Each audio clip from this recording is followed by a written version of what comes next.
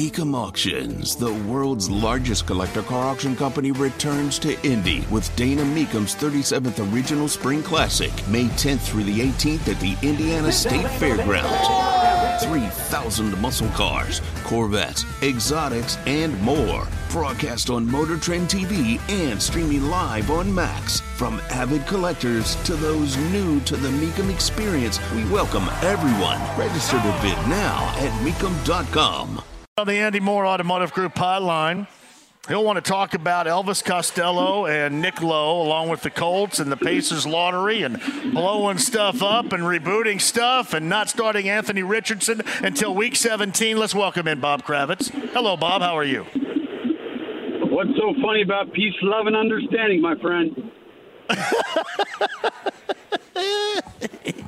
I am just what they call setting the table for the interview right here. How'd I do? There you go. Well done. Well done. You've done radio. I got it all. Got it all in there. All right, I want to start. We know the Pacers will select 7th. Nothing changed. They got a better second rounder. That did change. And all that's great. We know that we've talked about assets until we're basically blue in the face. They have certainly assets. What do you think they're going to end up doing as far as not number 7 overall, but with those draft options that they have with those picks? Will it be to get back into the draft, to get another young player, or would you see them going after an already established player of some kind that they feel might fit the mix here? Well, I don't see a lot in the way of free agents. I mean, Dylan Brooks is about almost maybe the best free agent out there. So I don't see them doing a hell of a lot in free agency just because there's not a lot to choose from. But, you know, I think they're going to find their power forward of the future here, whether that's Cam Whitmore or Drace Walker. We had a mock draft the other night, and I picked Drace Walker, who, you know, might not be there at 7. There are a lot of people who think he might be gone in the top 5. We'll see. But clearly they need to improve defensively and in rebounding. Their defensive rebounding percentage is the lowest in the league, and they've got to get better. Miles, for all the good things he does, is not a great rebounder or a dominant rebounder, but, you know, in any stretch of the word. So I think they'll go in that direction. They'll go for a power forward of some sort. I thought that they would want more if they can find it, or they have their eyes on somebody, Bob, with that 7. Somebody that not ready made to play D, because who is going, you know, collegiately to the NBA, but somebody that maybe has adapted already to a higher level of defensive play, and could be expected to go in and maybe occasionally stay in front of the man, because to me that is the top of the heap as far as necessity is concerned. I want them to be able to score, but they can. What they can't do is stop anybody, especially out front. You've got to find somebody that is more than willing to do so and can also adapt to become better at it as well. That's exactly right. I mean, you've got an elite defensive center, and yet you still can't stop anybody. And I think that the guys who are returning have to make a concerted effort to be better defensively. Dan Burke's available. Just thought I'd throw that one out there. Although I love Ronald Norred, but I mean they've got to improve defensively. There's no question. I mean, you don't have to be an elite defensive team to go deep in the playoffs, but it sure as hell doesn't hurt. Sure as hell does not hurt. And you look at the Miami Heat, you know, they're not doing it with a bunch of high first-round picks. They had 3 guys who were undrafted free agents score 15 or more points the other night in Game 1 against Boston. So that speaks to coaching right there and you know, the culture that the Miami Heat have. I just think they need to have more of a defensive posture next year, and they need to be better on the boards. So Bob Kravitz of The Athletic, he's with us via the Andy Moore Automotive Group hotline. How active do you expect them to be as we get closer and closer after the NBA Finals, for example, and then, you know, into the summer, into July? What's that? Okay, I lost you there for a second. I think I went through a dead spot. But so, look, they've got 25 million. I forget the total. They've got a lot of money in under the cap. The problem again is there's not a ton of guys out there who are, guys that you're ready to overpay for. So I think they'll continue to go young. One thing you got to look out for is in the draft, because they have 7th pick, I believe 26, 28, and 32. I think they're going to look really long and hard about moving up, whether that's with Portland. And Portland desperately wants to surround Damian Lillard with established players. Would that mean moving a Duarte? Would that mean moving a Miles, of all people? Maybe. But I think they're going to work really hard to get in that top 3 or 4, whether it's, with Portland or maybe the Houston Rockets. I think they've got, as Kevin Pritchard likes to use the term, optionality.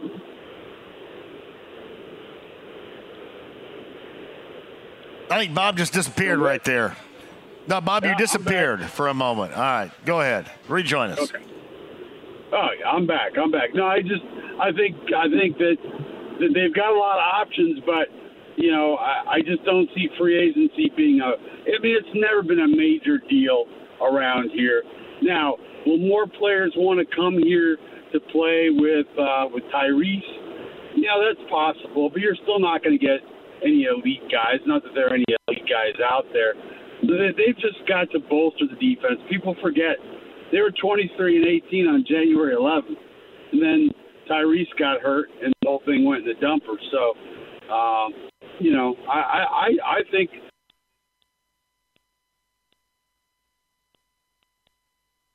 maybe move up in the draft. I think they've got enough. They've got a chance to be in the playoffs. So Bob Kravitz of The Athletic via the Andy Moore Automotive Group hotline. We may have to have you grab some aluminum foil and hold on to it when you talk next time. I want to make sure we get all your words out there, because I'm gonna ask you this. You brought up Miles, and nothing surprises me. Do I think they'll shop and trade him? No, but nothing surprises me anymore. Do you think that's something that they would actively do, or would they just do it given a presentation from another team, or think about it given a presentation from another team? Well, look, I don't think they're going to shop him, but I think in the course of conversations, if you're Portland, and I don't know their center situation off the top of my head, I apologize for that, but they've got options with Miles. He's under a really good contract, and what that does is it makes him even more tradable. And Portland's going to want more than the 7, the 26, and maybe Chris Duarte. They're going to want somebody who can help Damian Lillard now. And I think the one guy you'd be willing to move. I don't think they'd want Buddy Hield, because Buddy's making a lot of money and he's a little bit older player. I think he's very valuable here. But, yeah, I think in the course of conversation, maybe you don't shop him, but certainly his name is going to come up in conversation. Again, I don't want some, blog saying, there's these rumors out there. There are no rumors out there. I'm just kind of, throwing stuff against the wall, which is what I do for a living. Well, I don't know, because he signed, the Pacers had him to that offer sheet, and then it was matched by Phoenix last summer and DeAndre Ayton. I don't know, what they can do. I don't know his financial situation, but at least on the surface, even without knowing any of that, I would assume if Phoenix wanted to dump him or get rid of him and try to bring somebody else in, that the team that had interest and showed all that interest in him last July might be at the top of that list if they can work that, or if that would work. Well, if they do decide to move Miles, absolutely. Yeah, I don't know all the X's and O's of his financial situation. Clearly, he's unhappy in Phoenix. Clearly, Phoenix is unhappy with him. I think he's I still think he's a very good player, but I think he's kind of gotten lost in the shuffle in Phoenix, where he's really a fourth option at best. And no doubt about that. I told Chad Buchanan, I said, man, are you glad that Phoenix matched? And, of course, he's going to say yes because they now have Miles. But, honestly, I don't want Miles dealt, and I sure as hell don't want him dealt at all if you can even do that for DeAndre Ayton. But I will say this, that a lot of guys would love to play, and you mentioned this earlier, Tyrese Halliburton. He does make guys better. I watched him make Miles better. I thought, obviously, getting rid of Sabonis to a different team, Miles by himself, Miles coming off a high ball screen action, being able to dive and rim run often, it made him a much better player, a much more complete player, especially offensively. Halliburton just does that with dudes. He'd probably do that with Ayton as well. Yeah, you could put me at the two guard, and I probably that's not true. He's a wonderful player, and now will guys come here because they want to play with him? I don't know. I think that might be a factor if a guy is thinking, well, do I want to go to X, Y, or Z? I think the bottom line is cash. Get in the bag, and that's what really matters. And right now, the Pacers are one of the very few teams who are under the salary cap. They can make uneven trades. There are going to be teams looking to get off salary. So, there's a lot of – I think that trades in the draft are the only real ways they can make a difference for next year. I don't think free agency it has never been a game changer for the Pacers except for David West, and I don't see it being a game changer next year. So Bob Kravitz of The Athletic on the Andy Moore Automotive Group hotline. You mentioned this kind of in jest, and you mentioned you like Ronald Norad. I think we all like Ron Norad. But having Dan Burke floating around out there, giving his defensive coaching prowess and the lack thereof of this group, there's no way that you could try to couple each together here in some capacity defensively, because clearly that was the largest of the shortcomings of this group, especially late in the season. There's no way to weave that together whatsoever, correct? Yeah. Oh, absolutely. Look, I don't know. I'm trying to think. Dan and Rick worked together before, have they not? I'm pretty sure they did. I thought so, yeah. I thought so.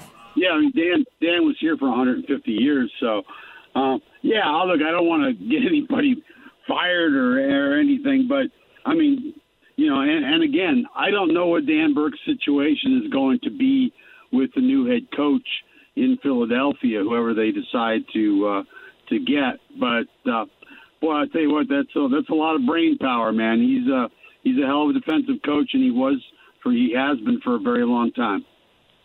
See, the reason why, and you bring up brain power, I think the more the merrier here, because, Bob, honestly, I don't know how much better some of these guys that we're talking about on this Pacer roster can be defensively. Maybe they're not completely capped out, but I don't know how much better they can honestly get. I think Tyrese can get better. Buddy Hield can certainly get better. You think Buddy Hield can get better defensively? Yeah, I love him as a three-point shooter. I don't think he can guard you. Yeah, I know, and that's a sad state of affairs, isn't it? I don't know. At this point in his career, I honestly think he's going to be in a different role next year. I would bet you that Mathurin is starting, and that Buddy's going to be the sixth man off the bench. Defensively, he needs to get better. Whether he can at this point in his career, that's an open question. Hey, Bob, I've said this too. I want them to hang on to both Buddy Hield and T.J. McConnell. I think, and I'm not just talking about T.J. McConnell, gritty and gutty, coming off the bench with energy. I just think we have seen when they play their best, they both are essential pieces to this team and this team's growth. You feel the same way? I do. I think T.J. McConnell he's like Lance in the sense that as soon as he comes on the floor, there's just this infusion of energy. And I think you need that veteran around who's been through the wars and understands his role, accepts his role. He's a great guy for the city. I know that he absolutely loves it here. It's home. So, yeah, I'd love to see them keep him. Absolutely. So Bob Kravitz from The Athletic on the Andy Moore Automotive Group hotline. What will tell you? Is there a signature moment in this offseason working up to the start of the season where you will believe and be okay with Anthony Richardson starting in week 1? Or do you think that's a far-fetched pipe dream? A guy that played 13 games collegiately is going to be ready in that short a time? Well, look, if I don't have a problem with him starting in week 1. Don't get that wrong. I'm just saying, if you don't think he's got a complete grasp of the offense and he's not ready, you're doing a disservice to this player and you're hurting his future potentially if you throw him out there to appease media and the fans. And that makes no sense to me. Put him in there when he's good and damn ready, and go from there. I'm a big Gardner Minshew guy. I think this guy can play. He started a lot of games. Look, next year is not about wins and losses, and I know, having said that, the retort will be, well, then play Anthony Richardson. No, too many quarterbacks, or there's been a number of quarterbacks who've been thrown out there too early, have gotten their brains beat in. And remember, this is an offensive line that gave up 60 sacks last year. That's not going to happen necessarily with Richardson because he can move, and Matt Ryan couldn't, and Nick Foles. But I just think you have to be really careful with a guy who started 13 college football games. It's just, somebody wrote to me the other day, said, well, Peyton played his first year, and he came out of it fine. Yeah, he played 45 games in college at University of Tennessee. This kid has played 13. I don't know that there's anybody you can compare him with in terms of lack of experience, game day experience. So I just think they need to be extraordinarily careful about this. It's Bob Kravitz of The Athletic with us. They seem to think that just the basic reworking or re-guidance, if you will, of Tony Sperano Jr., that of a new quarterback, new offensive philosophy altogether, with what you see in Shane Steichen, is going to be a changeover, a cure for an offensive line that was pretty bad a year ago. Are they thinking about this in the right direction? Yeah, first of all, they've got to feel that way. Coaching clearly was an issue. I think a lot of the blame goes on Chris Ballard. He went into the season with no real left tackle options and no right guard options. So I would assume that in free agency somewhere they're going to pick themselves up a right guard. But yeah, I think they're going to have a nice bounce back season. You have a healthy Jonathan Taylor, presumably. You got a quarterback who can run a little bit. Even if it's Minshew, he can move a little bit. Hell, I can move more than Matt Ryan could. So, no, that's not true either. But you get the point. Yeah. I don't know. I guess I'll have to believe it again when I see it. I still think that there are ample questions about this. Yeah, that concerns me a little bit because I think right now with Ryman, for example, it's more we hope he's going to be okay and be that guy than we absolutely believe in it. And, man, that's a tough position to go in with that train of thought. Yeah, but you go back to Anthony Costanzo, who was a first rounder, and he gave up. Now he played virtually every game if memory serves. He gave up 6 sacks his rookie year. The Pro Football Focus numbers were not good. He really struggled. Of course, the whole team struggled. They were 2-14 without Peyton in Costanzo's rookie year. Ryman played much better in the second half of the year, and I honestly think that he's going to be just fine going into his second season and, playing from here on out. I wrote about it a couple of weeks ago, and you don't know for sure, but do you know for sure about any of these guys? Braden Smith was not great last year. Quentin Nelson had his issues, and certainly Ryan Kelly was not the same player. All those guys got paid, and none of them played up to standard. Now, part of that was the offense. Part of that was you had quarterbacks who couldn't move. That all rolls into it. But they need to be better this year, or there are going to be some serious changes.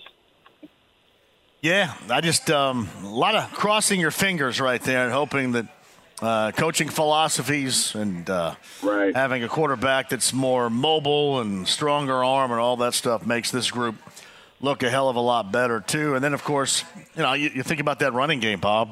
That running game with a healthy is what you hope with Jonathan Taylor that obviously had a great effect with that offensive line. Just overall was a mess a year ago. I don't know. That's the one thing at the top of the list for me, Bob, going into this year, outside of Anthony Richardson, that to me is the most important to watch is if what they believe is true about this group, if that's going to happen, because if it doesn't, that's disastrous. Yeah, what's going to be interesting now is whether they extend, Taylor. I mean, the history of second contracts to running backs, no matter how good they are, is not good. I mean, I don't know if everybody's scared off by Ezekiel Elliott, but running backs just don't have much staying power. And you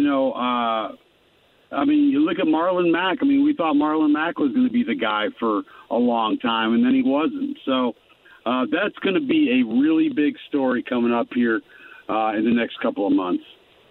So Bob Kravitz of The Athletic, he's with us via the Andy Moore Automotive Group hotline. Bob, it's always a pleasure. I'm assuming at some point I'll see you out at the Speedway, right? You going out this weekend? Yes, I will be out there this weekend. We will touch base and have a cold beer. You got it, buddy. Appreciate you, Bob.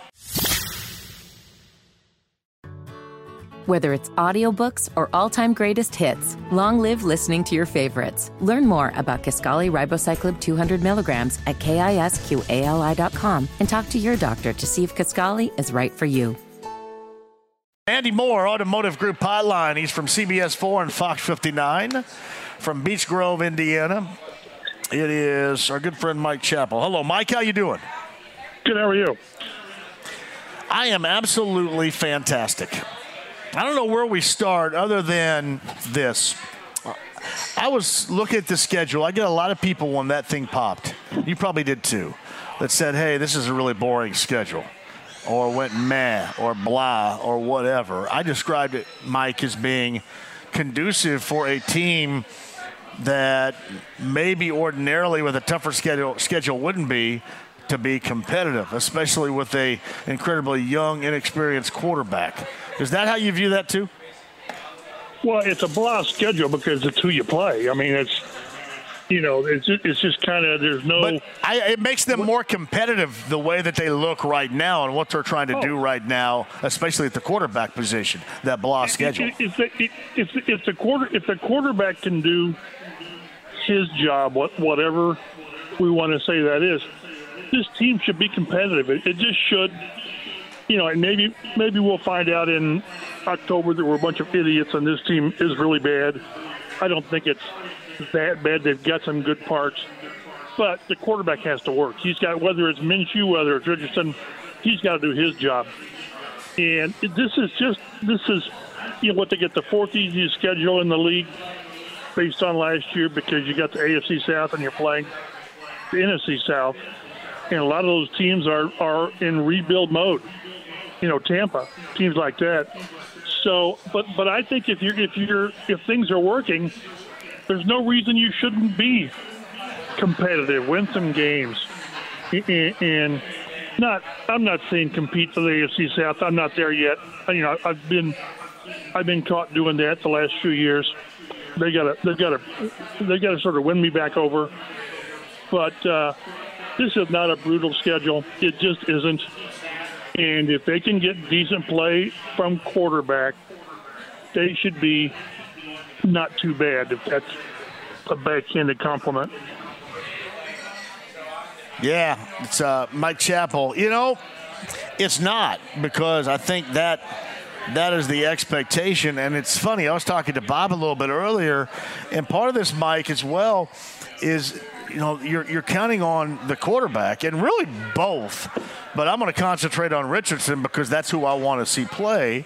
But you could add in Minshew as well. You're counting on the quarterback. And I was talking to Bob about this, making this offensive line better. There's not a great deal of reason to believe in it other than a change in positional coach, a change in head coach, and a change in quarterback. Because basically, other than right guard, everybody's coming back the same.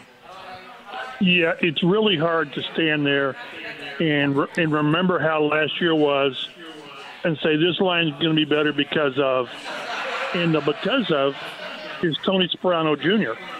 Yeah. And to me, that's a big leap. It just is. It is. They could bring, you know, the late Howard Budd to be the coach, and I think, you know, you still need players. You just do. Now, he was really good about making players work, but he still always had the bookend tackles, and then Jeff Saturday, you know, once he settled in, was an all-pro Pro Bowl center, and then you found guards, and you found some really good ones. But I'm really surprised. We've talked about this. I'm just surprised that they've not done anything other than adding 2 draft picks, 1 in the 4th round, to the offensive line. I don't get it. And maybe they've got somebody lined up, a veteran, that in a few weeks they'll sign, you know, the Chris Reed, Mark Glowinski type guy. But right now, I don't get it, especially when you've got either a rookie quarterback or a new quarterback after the way protection. And let's keep in mind the protection last year was everybody. The tight ends. Jonathan Taylor had a very subpar year, and that's being generous, protecting the quarterback. So it was a collective effort, but it still starts up front. And they're just, once again, they're banking on Bernhard Raimann like they had with Matt Pryor and like they did with Eric Fisher. And at right guard, I assume it's Will Fries. I'm surprised that this is how they've done it, and we'll see if it works or whether it doesn't. And if it doesn't, it doesn't matter who the quarterback is. All right, we thought this all along, and then I saw this on social media earlier in the week about how the Colts intend really to lean a great deal on Jelani Woods in year number 2. How differently, and I know there's not a great deal of a sketch out there because it was a rookie season and it was discombobulated at best for him and all of his teammates. How would you expect, though, with this Shane Steichen offense, he's going to be utilized to the best of his ability in his second year in the NFL? I'm kind of guessing they go. You know, we talked to Reggie Wayne yesterday about the receivers and Josh Downs, and he really thinks the kid can be special as that third receiver. But don't you think they're going to go more 2 tight ends a lot and accentuate the running game with JT and with Richardson and a couple of tight ends have got to step up. Mo Ali Cox has kind of been the most reliable blocker, and even he's been up and down with that. Tylen Granson, you see some things, and then you don't see anything special. Jelani Woods showed you some special things, but I guess I default to the fact that the passing game was so bad last year, you know, starting with the protection. I don't know how you really evaluate. I don't know how Steichen goes in there and says, yeah, this is what I see from the receivers and from the tight ends, because it was so hard to find any continuity, protection. You know, and the receivers, all the receivers average less than 10 yards a catch, which is ridiculous in today's NFL. But I thought Jelani Woods showed some really positive moments and maybe he's that down the field guy because he sure showed that. It's a really interesting tight end room, and they're probably 6 deep, and they're going to let a couple of interesting tight ends go on final cuts. But I think Jelani Wood showed last year that he's the real deal, and with a better offense and a better passing game and better everything on offense, he's got a chance to be pretty good. This may be a dumb question, and I was going to, again, play off of something Bob said. I found that out. They're not. Yeah, I know there's not, especially here in the 5 o'clock hour with me. It's Mike Chappell of CBS 4 and Fox 59's on the Andy Moore Automotive Group hotline. Do you think that, because Ballard has said this, he said this to me, that their intentions are being all in an extension in the future of Jonathan Taylor? Do we still buy that right now? Is there a chance that they bail on that, or is that still their intention of moving forward and paying the running back and extending him out? I think that's still the plan. I know. I don't think that the GM is wavered. I know the owner hasn't. The owner thinks Taylor's really special. The problem is that he's arguably your best player. But he's a running back, and we just know the lifespan of the career, arc of a running back, and it's limited. So, but I still think it makes sense to give him something that works for him and the team. The 3-year variety, to where after 3 years you can reassess, but you can really pay him, well, because he's earned it. He went through a lot of stuff last year, the injuries and the very inconsistent run blocking. So I think it happens. I'm probably more interested in whether Pittman gets an extension, just because you're talking more money. You're talking a bigger contract for the receiver than you are the running back. And that's, again, as we've talked, till we're blue in the face, that's not been a position that financially they've invested in. Yes, they've done first round or second round picks with these guys, third round pick with Downs, but they've not, free agent wise, they've not gone head over heels with a guy, and you can argue whether that's right or wrong. I don't think it's right. But I'm really more curious whether they get Pittman done. Can they get them both done? I don't know. But I do think Taylor gets one. I saw Stephen Holder had that he's getting a new agent, which can mean different things, but that might delay things a little. I don't know. But to me, the market's pretty well set on Taylor, what he's going to get. A lot of it will be how much of it's guaranteed. But if I'm a player, I don't care how long it is. I don't care how big it is. Just how much is my guarantee. But I do think he gets done. I just do. So it would be more about money in terms of Michael Pittman Jr. I think at this point, both. If you decide to punt on either one, it would be a massive disappointment around here. And with what you're saying with Pittman is true, and I know what everybody else says. Well, he's really a number 2 and not a number 1. Right. But he's the best that this team has right now. Does he need to show something this year to justify that, solidify that, or? Well, yeah, but I thought he played decent last year. He had 99 catches, but he was a function of the dysfunctional passing game. It's really, really, really hard to catch 99 balls and not get 1,000 yards. It's been done like 2 or 3 times in league history. It's really hard to do, especially when you're a receiver. So yeah, I think so. But what you mentioned, and I've talked to Rick Venturi about, is the perception. Is he a 1? Yes, he's their best, but is he a 1? Is he sort of a, the 1B that you'd like to have somebody be the real stud guy and him be the sidekick? I don't know. But again, I think he's really good. I think he was really crippled last year by the passing game. So the team, it's going to be one of those where, but again, they're not going to give him $25 million a year. I just can't see that. But how much? We're going to see how they value him, obviously, by the size of the contract. Is it $18 million a year, $19 million a year? I don't know. I don't even know where you start.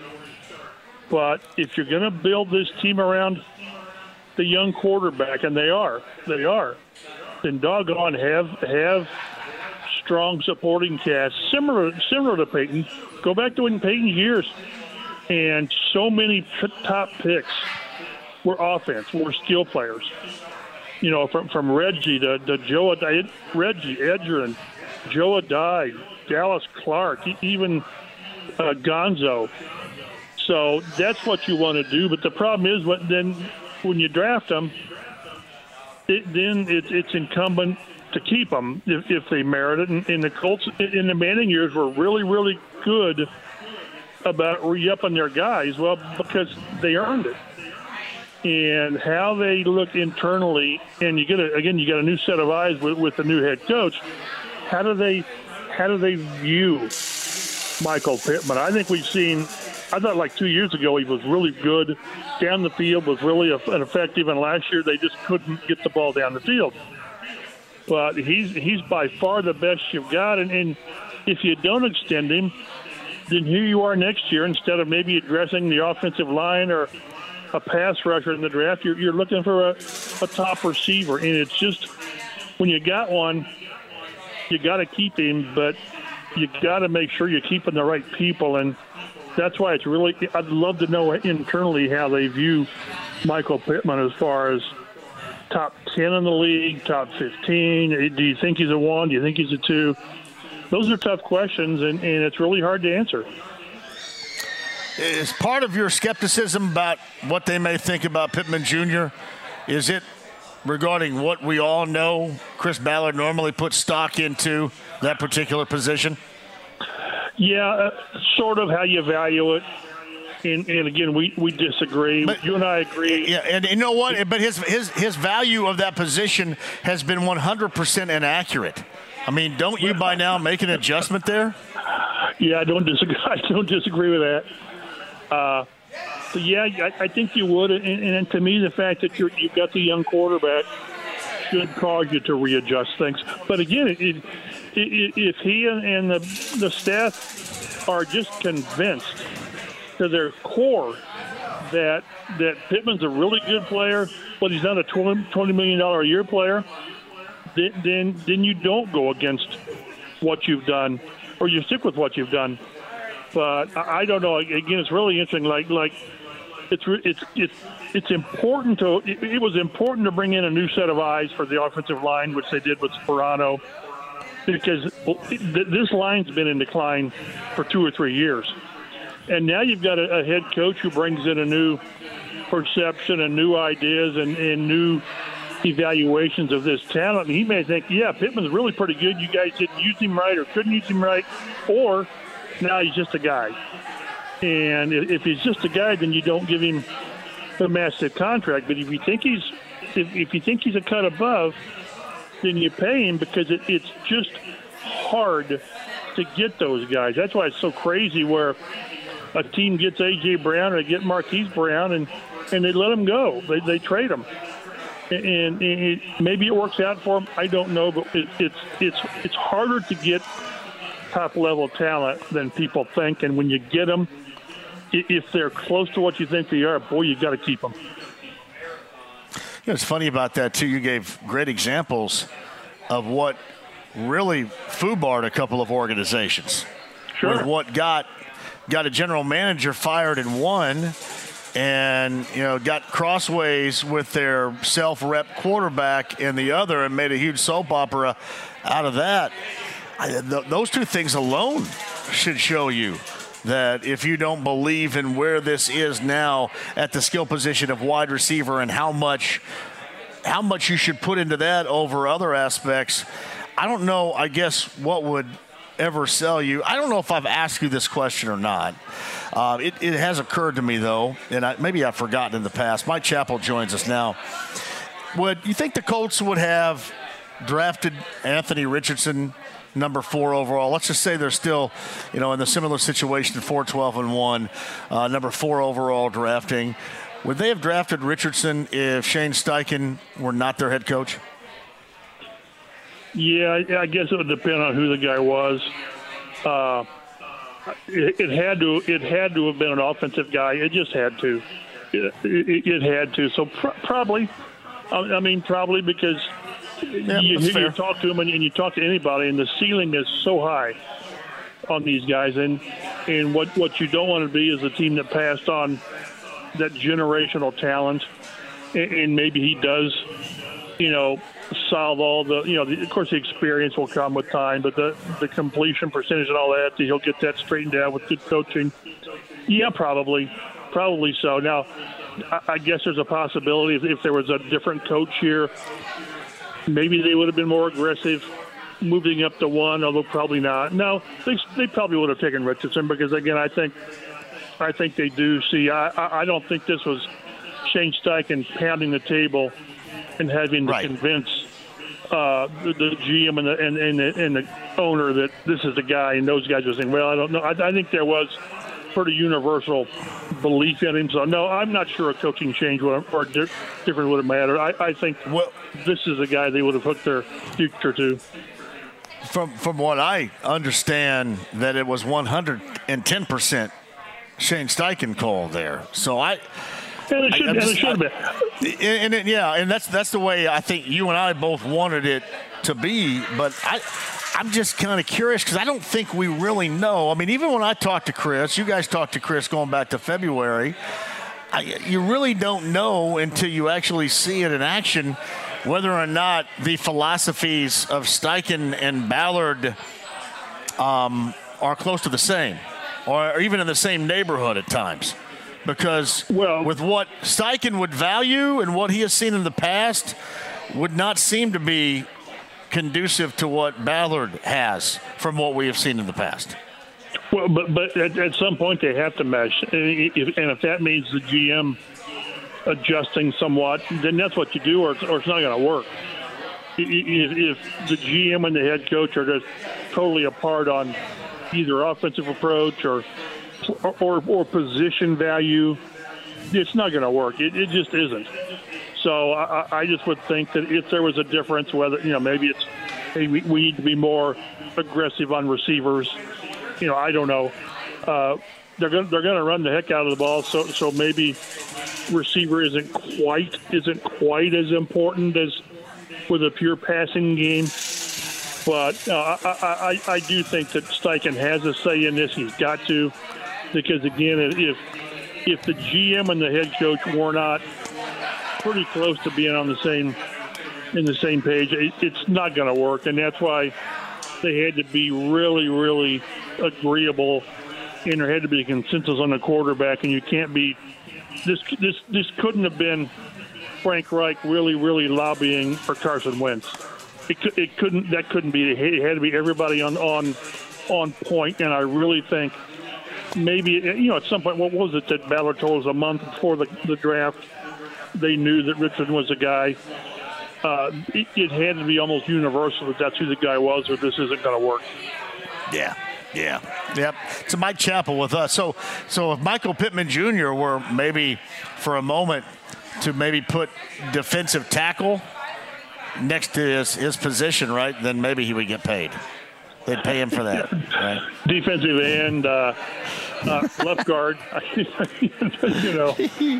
One of these days it'll all stop. Now with Chris in mind, it's going to take some winning and putting to bed some of the years of the past.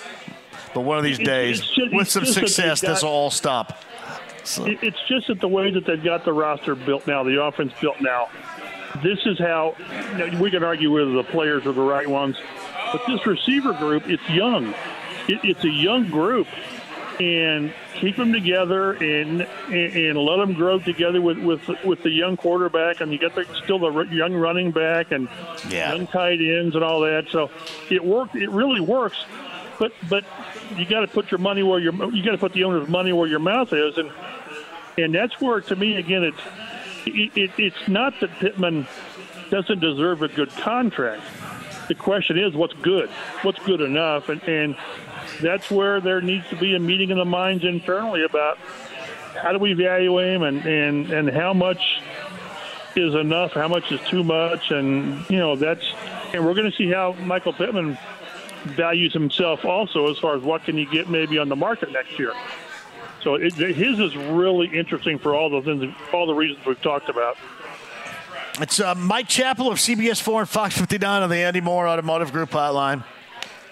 More all summer to talk about that stuff again, which is not bad at all. Mike, I appreciate you. I missed the Kravitz segment. He's all about not starting the young kid. Is that what he?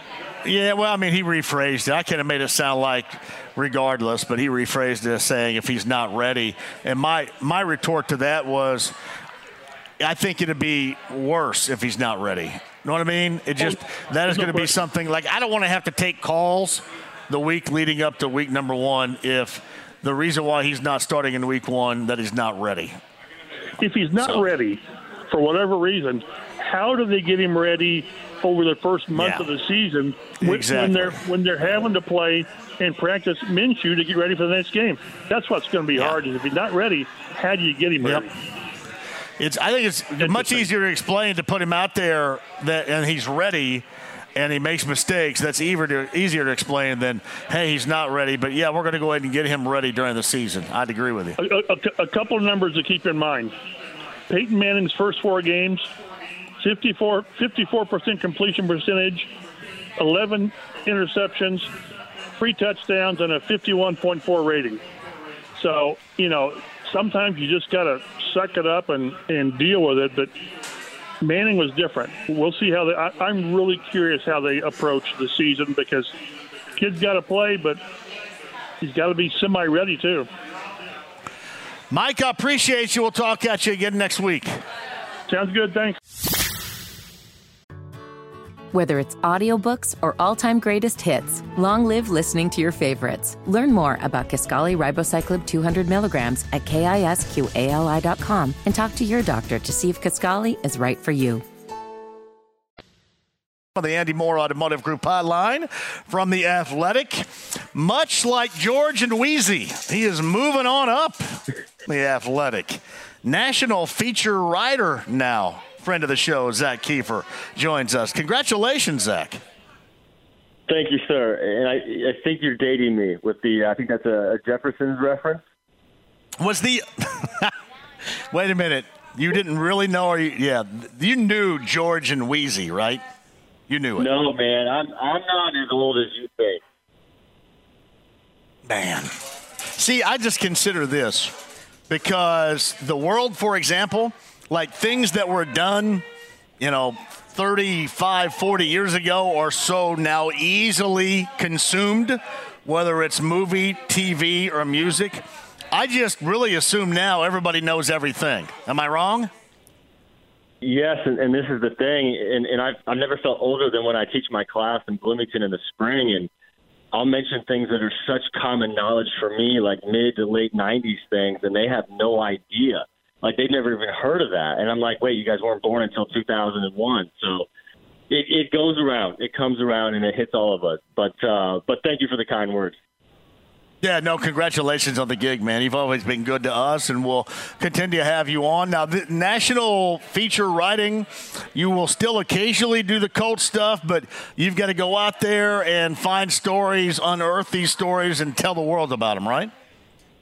Yeah, I think so. I could kind of just simplify it like this, like go find the most interesting stories in the NFL and then tell them. And as we know, the interest in the NFL is immense, and there's so many great people and stories behind the scenes that never get told. So it'll be kind of fun to branch out. It'll be a huge challenge to kind of get outside the Colts bubble a little bit, but the best part of all of this is my wife and I get to stay in Indy where we want to stay, where we love living, and our girls get to grow up here. So don't have to move and kind of get to branch out a little bit. I'm sure I'll hop down to a Colts game or two this year because that team can't do boring if it tried. All right, I'm going to put this to you right now. If you were having to concoct to put together a feature on the NFL right now at this moment, what's the most interesting aspect as we sit here and converse together? I got a list of 25 I'm going to get started on Monday. I can't give those away, right?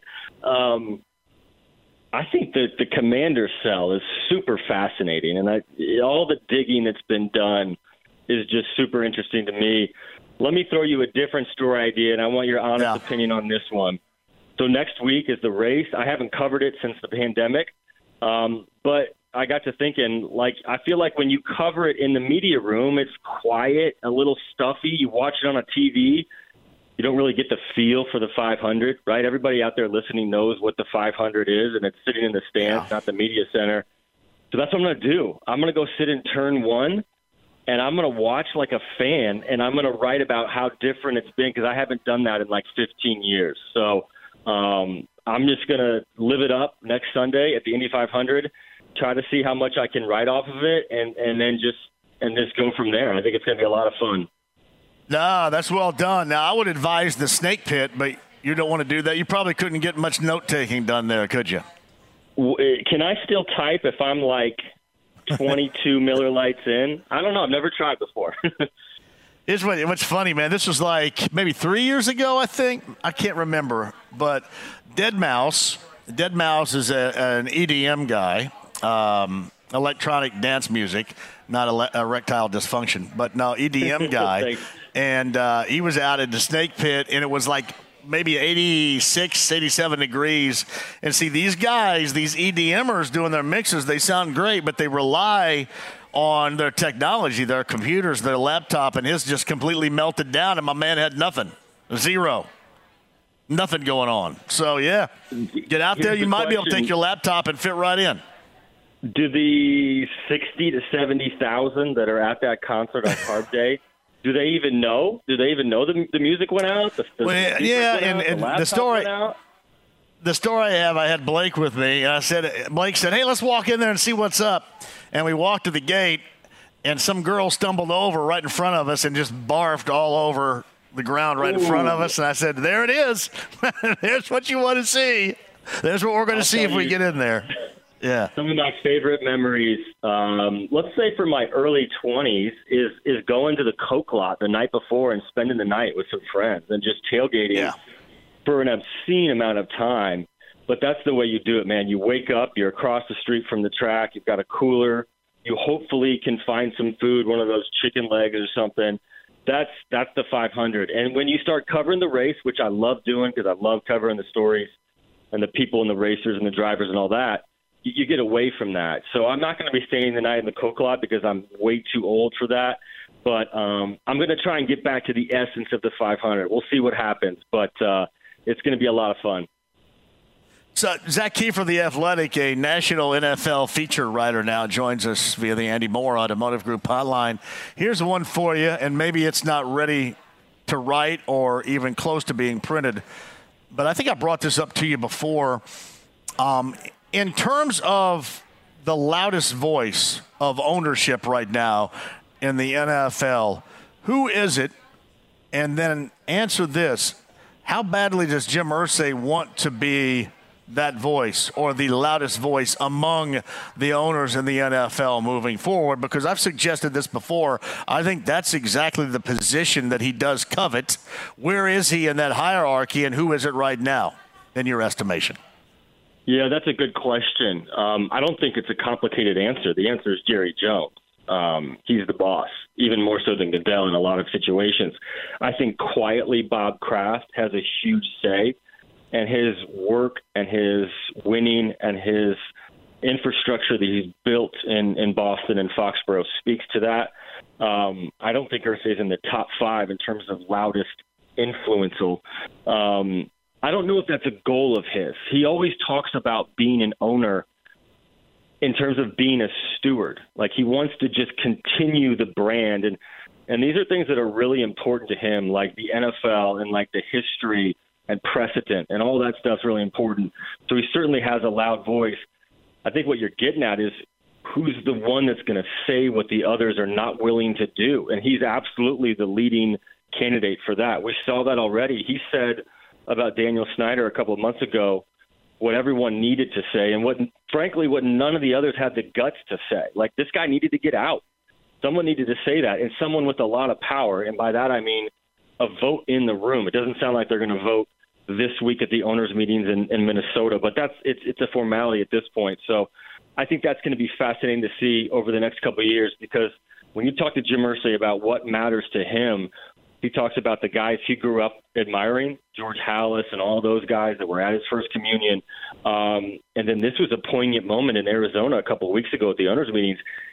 An NFL executive turned to him and said, "Jim, you're the last guy standing from that picture that's on the wall right there from 1989. Now, there's a couple owners older than him, but they couldn't make the trip. So he cares about that. And I think his voice on certain matters is right up there at the top in terms of weight, because he'll say what he thinks, and a lot of them won't. See, it's funny. I think that automatically, to me, vaults him near the top. Not only near the top, but also wanting to be near the top or at the top when he's willing to come out and say what he came out to say, and also knowing that he's going to take a little bit of heat because people obviously are going to go back to what has happened, what's transpired with him in the past before. I just think that shows all the signs of wanting to be that leader. And you also talk about, him coveting, the George Hallases of the former NFL world as owners and being a steward of the NFL. I think that's important to him, and I do think that's what he wants to do in the future. Or maybe better said, maybe he's not completely working on it, but I don't think he would mind being recognized as such further down the road. Yeah, no, that would mean the world to him, because if you go back, where did he come from, right? He grew up in this game, learning from maybe the worst owner in league history until Daniel Snyder. I don't think that's a stretch. I mean, I've had a lot of long conversations with Jim about this, and he has said in his own words that his dad didn't know anything about football. And Bob Irsay's famous quote was, how much do you know about football? And he said, just enough to be dangerous. And for those like yourself that go back far enough to remember those days, I don't need to say anything else. And I'll say this. People ask me about Jim Irsay all the time. What's he like? And if you read the headlines, you don't know the man. Now, we have not agreed on everything. I can tell you that. He has not liked everything I've written. I can tell you that, and he's let me know that. But in terms of a reporter's perspective, Jim is accountable. He's honest with you. He'll let you know what he thinks, which is really all we ask. I certainly haven't agreed with everything he's done, going back to last season especially. But to be honest, I mean, he never calls you out and says that your opinion is wrong. I mean, he likes the interest. He's fair. He's as accessible as any owner out there from a local media perspective. I mean, the fact that we get an hour with him at every owners meetings, and we talk to him at training camp, at the draft. I mean, he's there, and for the fan base, they know where he stands. Now, he keeps saying he wants those multiple Lombardis, and I'm sure some of the fans are cringing because, maybe just make the playoffs first. But at least you know where the guy stands, and he's not hiding. And a couple of them do that, and that would drive me crazy if I was a fan. Yeah, or maybe not be a complete disaster like it was last year, too. Don't be that. That's the other thing as well. Don't ever do that again. No. Zach Kiefer of The Athletic, soon-to-be national feature NFL writer on the Andy Moore Automotive Group hotline. You have been a great friend of the show, and here's having you continue to be a good friend of the show, talking NFL and Colts and stuff. Zach, congratulations on the gig, and we'll stay in touch. You know that. As always. Thanks, man. Thanks for having me on, and don't be a stranger, and hope to run into you soon.